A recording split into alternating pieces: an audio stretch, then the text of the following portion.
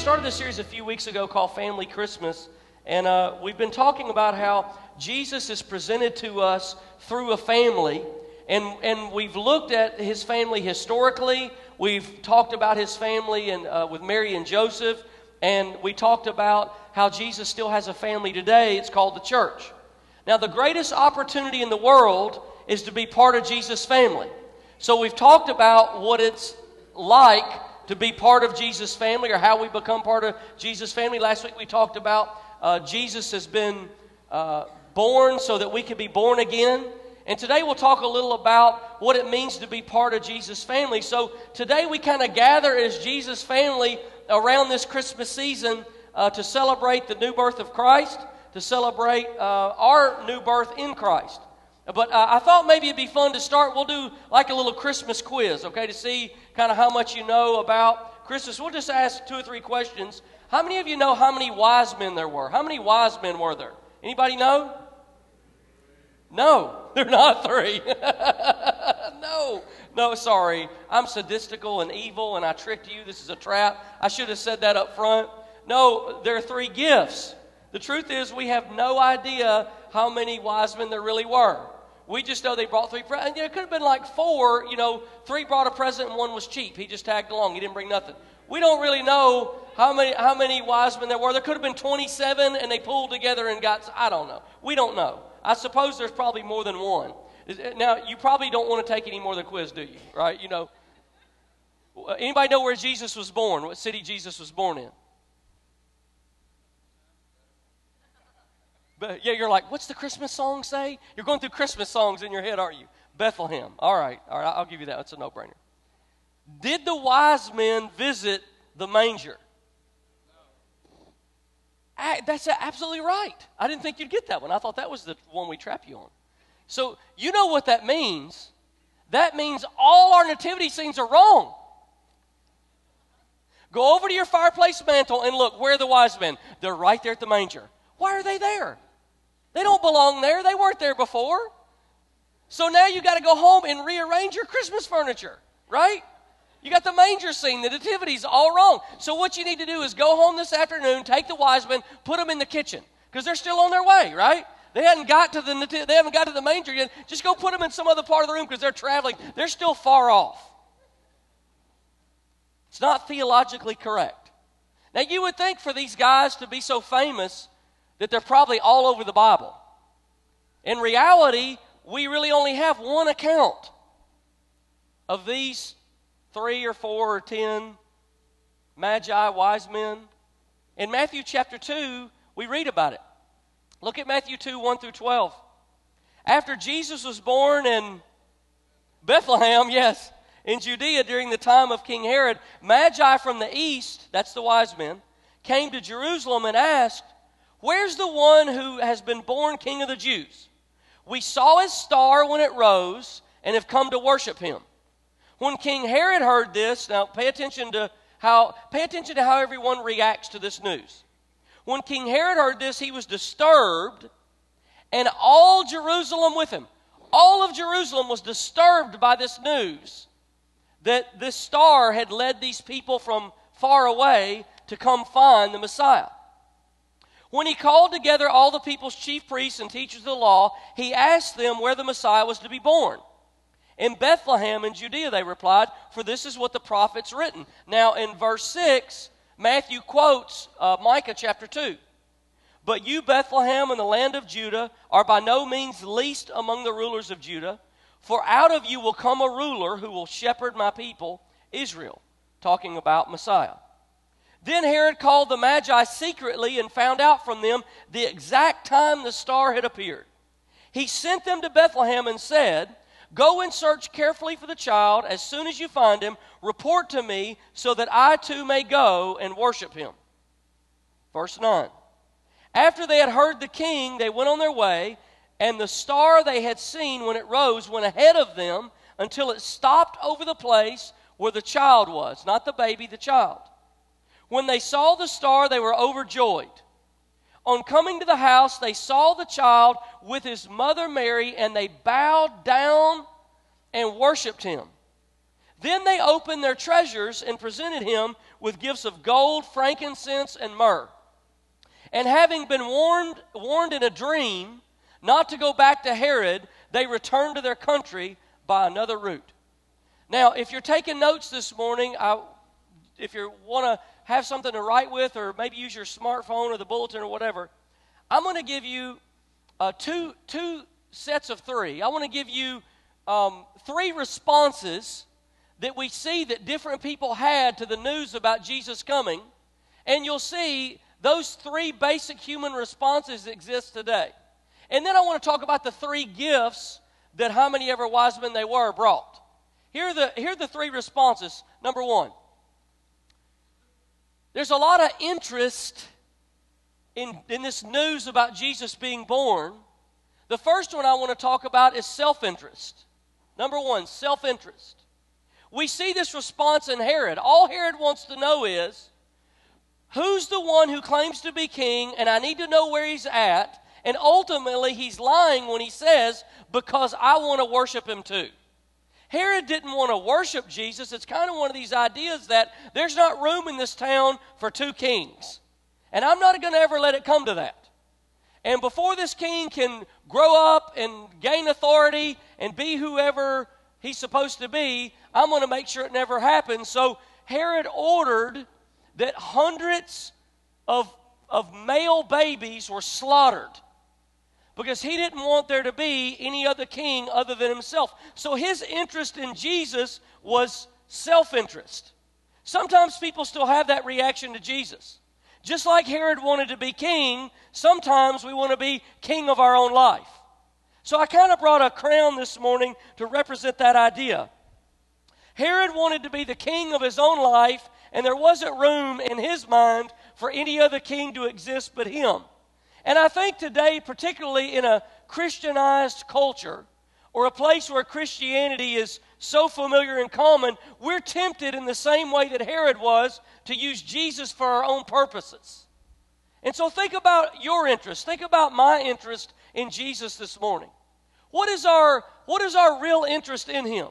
In other words, if Jesus gives me a new job, I'm interested in him. Or if Jesus allows me to have children, or if he makes my life better, or if Jesus helps me grow my business, if Jesus heals me, if Jesus helps me find a spouse, if Jesus helps me fulfill the vision that I have for my life, I'm interested.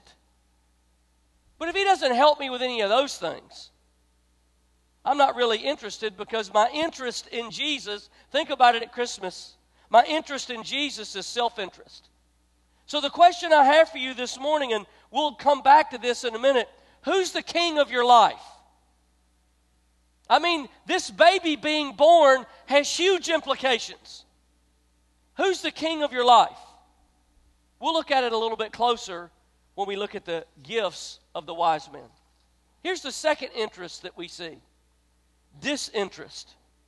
This is a very curious fact to me in the story, that the wise men come from some country or countries way away.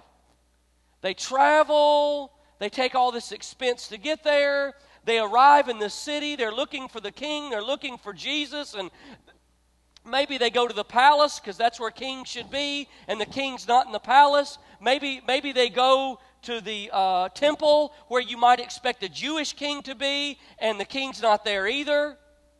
And they continue to look, and so the scholars are called in, and the chief priest and the scribes, and they're asked if this Messiah is born, where he's supposed to be born. We've been waiting for him. The Jewish people have been waiting for him for hundreds and thousands of years now. They've been talking about him. They've been reading the prophecies about him. Father would tell son, and son would tell grandson that there's coming a Messiah to our people one day. We've been waiting all this time for this Messiah. So where would he be born? When he searches the official record and he asks the priests and scribes, they point right to Micah chapter 2 and they say, well, the prophet tells us he's supposed to be born in Bethlehem. Now think about this for a minute. He's supposed to be born in Bethlehem. Herod is stirred up by the news, and the Bible says that the whole city of Jerusalem is stirred up by the news that Jesus has been born. But not one person, other than the wise men, travel to Bethlehem, including the scholars, the priest, and the scribe, to see if it's true or not. Not one person. Do you know how far Bethlehem is from Jerusalem? 6 miles. Not even a full day's walk in that time period. And nobody even takes it upon themselves to figure out, is this true or not? You ever going to go out and run an errand or go to the store or something? You ask one of your family members. You don't want to go by yourself. Hey, I got to go to Walmart. Go, and they're flipping TV channels. You say, hey, you want to go? Nah. What are you watching? I don't know. Something good might happen. Don't really want to put my shoes on. Does that level of disinterest frustrate you? Oh, come on, man, go with me. Nah. You believe these guys are 6 miles away from Jesus? And not a scribe, not a Pharisee, not a priest, not King Herod, not anybody takes it upon themselves to go down and even figure out what that must mean? That's astounding to me. We call that disinterest, but in our times we have another word for it. It's called busy. Sometimes our lives and our days and our minds are consumed by other things, by our jobs, by our relationships, our well-being, our security, our appearance, our hobbies, our personal dreams, and we just don't have time, for Jesus. And God's Word, Jesus told us in a parable, is choked out by the cares of this world. And so, I've kind of put this candle here because when you're searching for something in the dark, you light a light to see if you can't find it. And there was nobody in the city of Jerusalem interested enough to even go on a search of any kind to see if it was true or not. And I think sometimes in our lives it's that way. We know the facts, we know the story, we understand the Bible, we can quote a few verses, but the question is not what is your knowledge base, the question is what are you pursuing? What are you searching for? What are you looking for in your life? What do you spend time pursuing in your life? Here's the third interest, genuine interest. The 3 wise men were genuinely interested. They traveled a long way, at great expense, at inconvenience. They've left their own culture. They've left their own country. They've definitely left their home, maybe even left family behind. They roll into town and they ask, where is Jesus? He's not in Jerusalem. Then where is he? How do we find him? They're determined no matter what, they're going to keep going until they find him. Until they find him. And that brings up the thought of a sacrifice. They sacrificed to find him. So I brought this little container that represents a liquid we'll talk about in a minute. Paul said, I've been poured out as a drink offering for Christ. In other words, I've emptied myself. I've given something from inside me. I've sacrificed something. It's cost me something to follow this Jesus and pursue him. And so the question I have is, what have you sacrificed for Jesus? Let's take a closer look at those 3 things again. But this time we'll look through the lens of the gifts that the Magi brought. Imagine for a moment what's happened. These guys have traveled a great distance. They've gone city to city. They finally found Jesus. And what do when they find him? They bow down and worship him. Now that fascinates me. They bow down to a child. They bow down to a little, small child. They bow down and they worship him. And see, here's what I think about when I read this story. You and I are in a privileged position in history. We know a lot more about Jesus than these wise men did. Jesus is still a child. He's a baby. He's a little kid. We already know what he did. We know what he said. We know how he died. We know what the death was like. We know that he rose again. We know that he's true, and we know that he's coming again. They didn't know almost any of those things. But yet they worshiped him. And then what do? Matthew chapter 2 says, and then they opened their treasures.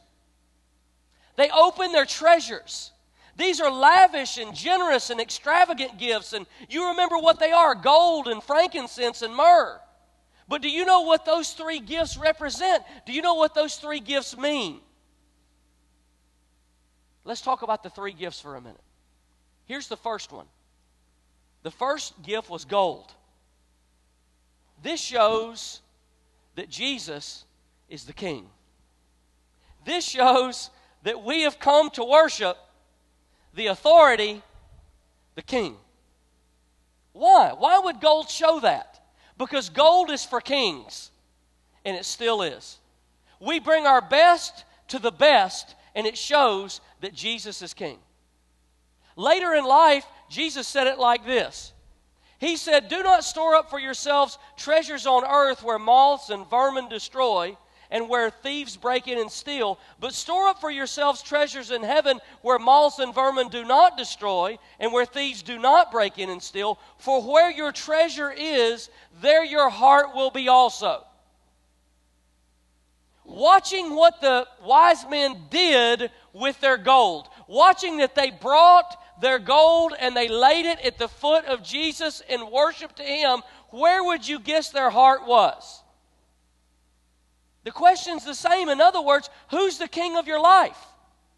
The king gets the gold, not the leftovers, not the worst part, the first. Now, I want to drill down into that thought for a few minutes. And I want to lay out some disclaimers, okay? I want to share a few thoughts with you this morning about generosity and giving and the fact that the wise men brought the gold to the king and what that means to our spiritual life. Now, I realize that listening to a pastor talk about money can be like being stuck in an elevator with a life insurance salesman. So I want to be sensitive to that fact. And look, we didn't get there by accident. There have been enough scandals and all of this. I get all of that. So let me give you some disclaimers this morning before we jump in too deep. Here's the first one. If you're a guest today, maybe you're visiting with family and you're from out of town or something else. Maybe you have a home church that you go to and it's not this one. Maybe in God's own sovereignty, He brought you here to challenge your heart that you might give to your local church. Maybe you're here as a guest and you don't have a church. And maybe the transparency by which we'll share about this subject, maybe God's drawing you to be part of this church. So if you're a guest, it doesn't mean that God doesn't have a purpose in these things in your life. Here's the second disclaimer. I want to share some thoughts with you about generosity this morning, and I want you to know that these thoughts don't come out of frustration. In other words, we haven't sort of shut ourselves in a back room somewhere and said, we've tried everything we can to get people to give and they just won't, so we're just going to have to tell them. That's not why I'm sharing this with you this morning. Disclaimer number 3. There's a lot of them, by the way. This isn't an effort to dig Kingwood Church out of some hole. Actually, in 2013, our income went up. It doesn't mean that we won the lottery or we're debt-free or we got bills and we keep paying them and all of that. It doesn't mean we're moving to Tahiti and buying an island and planting a church there. Doesn't mean any of that. But our income went up this year. And so this isn't a bailout deal. We're not taking another offering today. Disclaimer number 4. Whatever you gave, you already gave. And we're not going to receive any more. Disclaimer number 5. I'm not sharing these things with you so that I can try to make anyone in the room feel guilty about their own level of generosity. Guilt is not a sustainable motivation to do good. But a changed heart is. And I can't change your heart. I can make you feel guilty. I can try. But I can't change your heart. I'm not going to try to make you feel guilty. That's not the purpose of my thoughts here. Here's the thing. I'm a pastor, and my job is to watch over people's soul. My job is to teach and to encourage and to challenge and to lead and ultimately to help people grow in their relationship with God. One of the indicators of that relationship with Christ, the health of that relationship, is generosity. That's what Jesus taught. Where your treasure is, your heart will be also. Whoever's the king gets the gold. In other words, can our finances tell us anything about our spiritual life? Jesus thought so. So this isn't about money, this is about heart. Now, as I begin to kind of look around through different eyes in our cultures, my heart began to be stirred on this subject. I realized that our nation is in deep spiritual trouble. And maybe our finances didn't cause that spiritual trouble, but our finances definitely prove it. We've come through a time in American life of unprecedented wealth. And it looks like we're starting to come down the backside of that mountain now. Now, I just read a report that was done this year by one of the largest companies that do this kind of study. And let me tell you what the word is when they look deeper into the local church and find out. Do you know how churches are responding to this economic shift? Churches all over the country are spending more money trying to figure out how to keep the people who already go to their church. And their budgets are being cut in missions, in mission work, in missionary support, and in benevolence. Those budgets are shrinking, and the percentage of the church's income are being put directly into how do we keep the people we already got. Now, I will share transparently with you, but one of the things I'm enormously grateful for in our church is while that might be true in most churches, it is not true here. We added 8 missionaries this year. And I'm grateful for that. And that's because it's not because of me, it's because of you. I can make the decision, but if you don't give, it's like not there. Right? I can give, but I can only give so much. And so as a church family, as Jesus' family, we've made that decision together. I'm very grateful for that. A big portion of our income. Our church does much better than tithe. We give away high percentages of our income that go outside this family every year. Now, having said that, churches all over the country, how have we responded to this time of huge economic wealth in our country, in our culture, in our churches? I've mentioned there's a shift coming. But in the heyday of this, churches have spent elaborate amounts of money on in-house, inside stuff. One of the staff and I were talking a couple of weeks ago, and I didn't believe this story. I looked it up because I didn't believe it. Said to me, there's a church in America who bought a $7 million fish aquarium for their foyer. I said, that can't be true. That can't be true. You're telling me that people all over the world are starving to death? There are villages that don't have clean water, or sanitation, or clothes, or food. I never heard the name Jesus one time, and somebody spent $7 million on a fish aquarium for their foyer? Disbelief hit me, and then anger followed it. I said, there's no way. There's no way that's true. I looked it up. It's true. I found it. Do you know in America today, the average Christian gives 2.5% of their income? Now, maybe you say, yeah, but that's because the economy's changed. No. That number's been shrinking for 3 decades. That percentage has been on the decline for 3 decades. And by the way, do you know what the percentage was during the Great Depression? The average Christian gave 3.3% of their income during the Great Depression. Do you think it's possible that America is struggling so much because we lost the purpose of our blessing? In other words, God has given us excess to bless others, and America's wealth is dying because we've lost our God-given purpose for it. The God-given purpose of excess is others and to fuel the mission of Christ on earth. Churches haven't always sown good seed in this regard either. Maybe you've heard of something called the prosperity gospel. I'm highly suspicious of a theology that is invented in the middle of unprecedented prosperity. The prosperity gospel basically says, if you give, God will make you rich. I just want to say this to you. I apologize if anybody who claims credentials in ministry has ever taught you that anywhere, or if you've ever believed it. God will not make you rich.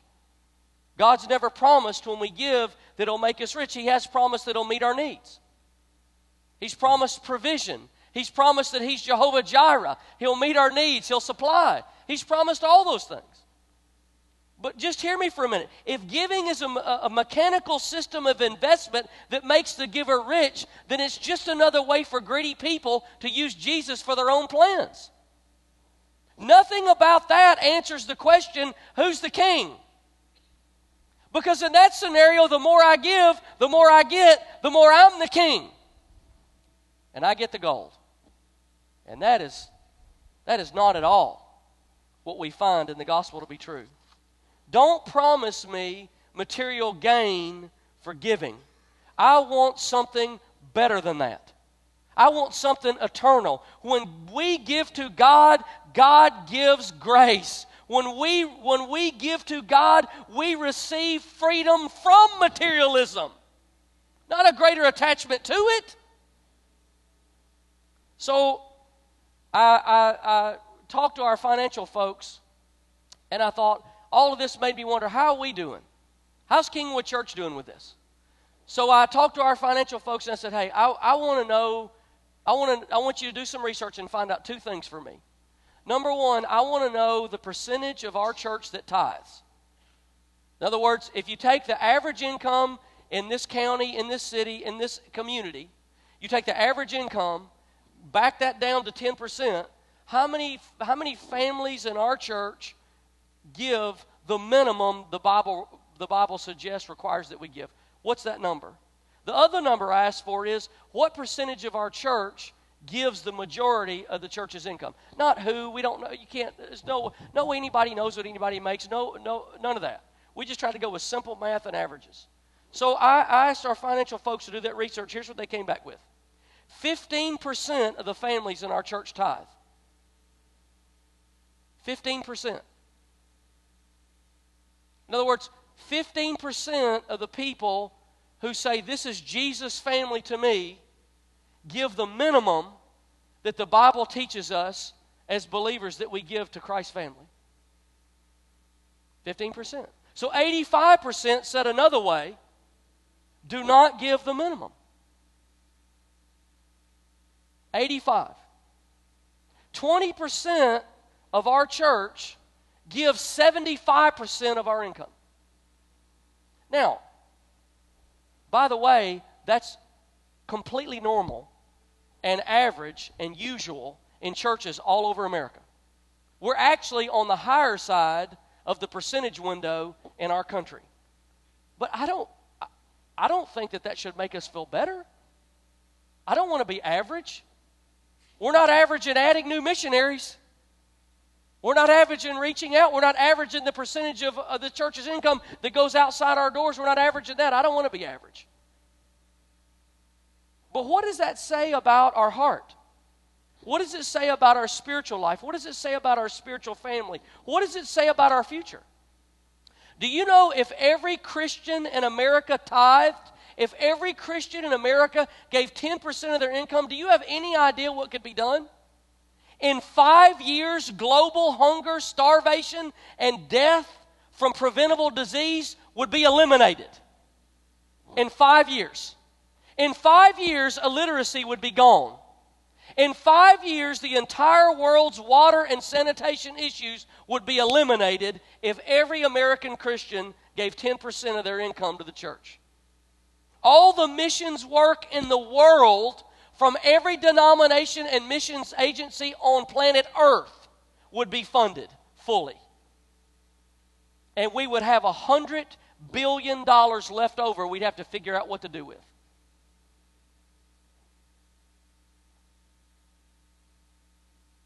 The problem is we're swimming in a culture of deceit that says the more we get, the happier we are. And I'm just saying to you, it feels to me like God's judgment is hovering over America. You know what judgment is, don't you? It's when God turns you over to yourself. That's what judgment is. When I thought about that this week, I said, oh, God, please don't turn me over to myself. I've seen enough of myself to know I don't want that. God, don't turn Kingwood Church over to itself. Don't remove your hand. The truth is, the more we give, the happier we are. Jesus said it like this: it's more blessed to give than it is to receive.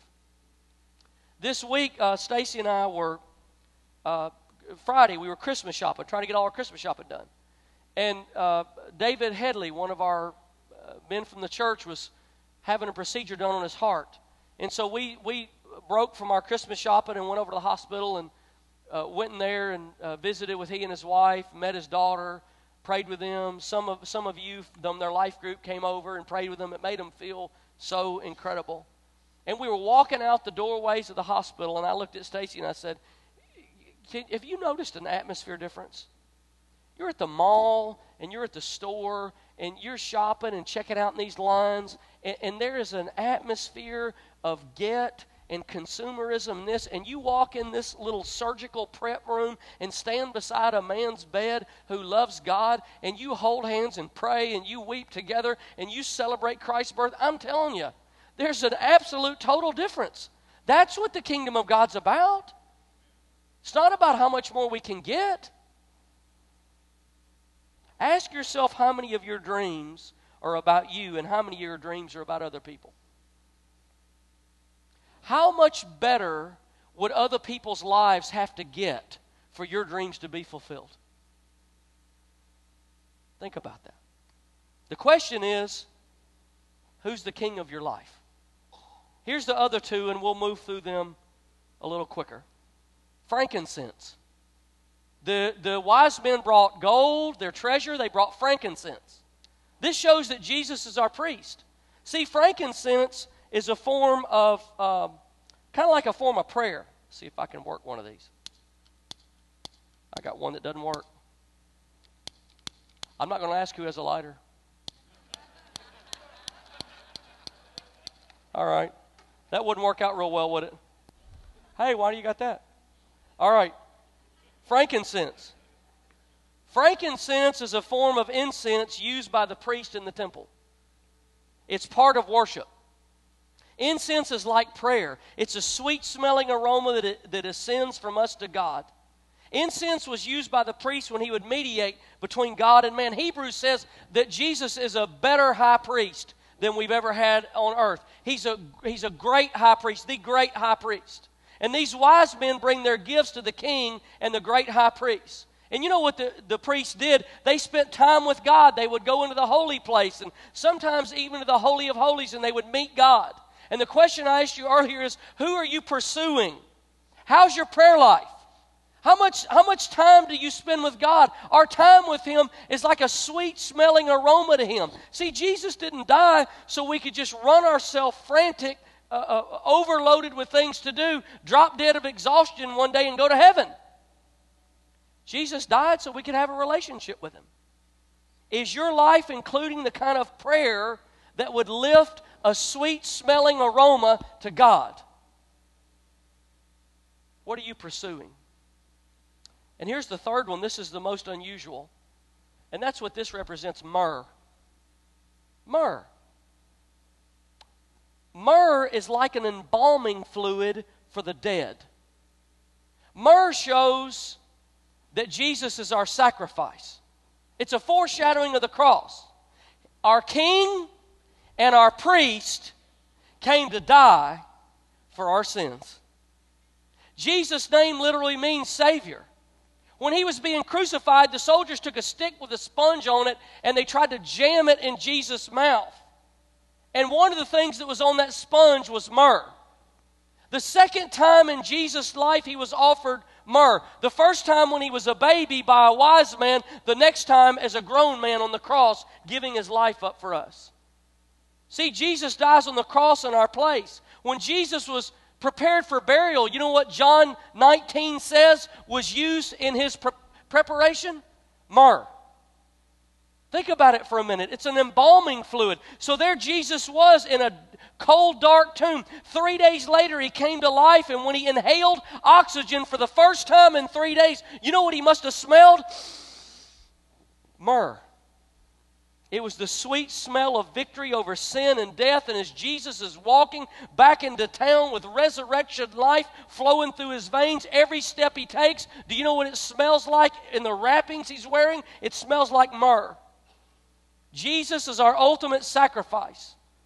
So the question I have for you this morning then is, what have you sacrificed for Jesus? Has following Jesus cost you anything? Has it strained any relationships? Has it inconvenienced you? Has it cost you a promotion maybe at work? Has it keeping Jesus first in your life, if you disappointed someone? What does it cost you? So what does that have to do with family Christmas? Now ask our musicians to come. I'll tell you what it has to do with family Christmas. This is our family. All over this room, in the nursery, in the kids' church, life groups are meeting right now. In a few minutes, we'll have another service, and the room will fill again, and that whole room is part of our family. So what does it have to do with our family? This is our time, and it's our generosity, and it's our prayers, and it's our sacrifice that'll cause people to be welcomed into Jesus' family. 39 people last weekend prayed to receive Christ at Scrooge. Somebody had to reach out. Somebody had to sacrifice something to tell them. It cost somebody something for that to happen. Somebody had to pray, come into agreement with God's work in their life. Somebody had to give in order for the play to happen. Think about it with me for a minute. Generosity and prayer and sacrifice. Boy, that sounds like a plan to change the world, doesn't it? And it also sounds like a plan to change me when I engage God that way. What does your giving tell you about your love for God? What does it tell you about who the King of your life is? What does your prayer and your prayer life tell you about your love for God? What does your sacrifice tell you about your love for God? What does it tell you? What do these things say to you and me about Jesus' family? If Jesus is most important, then the people who love Jesus are very important. And so this morning, I prayed throughout this weekend, how would we, what do you do now? What do you do with this? How do you understand what the Holy Spirit wants to do in your life? Here's what I want us to do. Just as the worship team's just playing softly, I want to give you just a minute. Just 1 minute. And I just want you to sit in silence with your eyes closed and your spiritual ears open. And I just want you to ask God, God, what are you saying to me? I can't change your heart. I can't change my own heart. And I've done everything I know to do not to in any way put guilt on you of any kind. But I think at Christmas, how incredible it would be to come in contact with the baby who was born 2,000 years ago. And let him speak to our heart fresh about what he wants in his relationship with us. And so, if you would, just a minute, if you need to go, I'll let you go. But if you would you in just silence, would you just sit with your eyes closed? Would you pray? Would you listen? Would you hear? Would you welcome the work of the Holy Spirit in your life?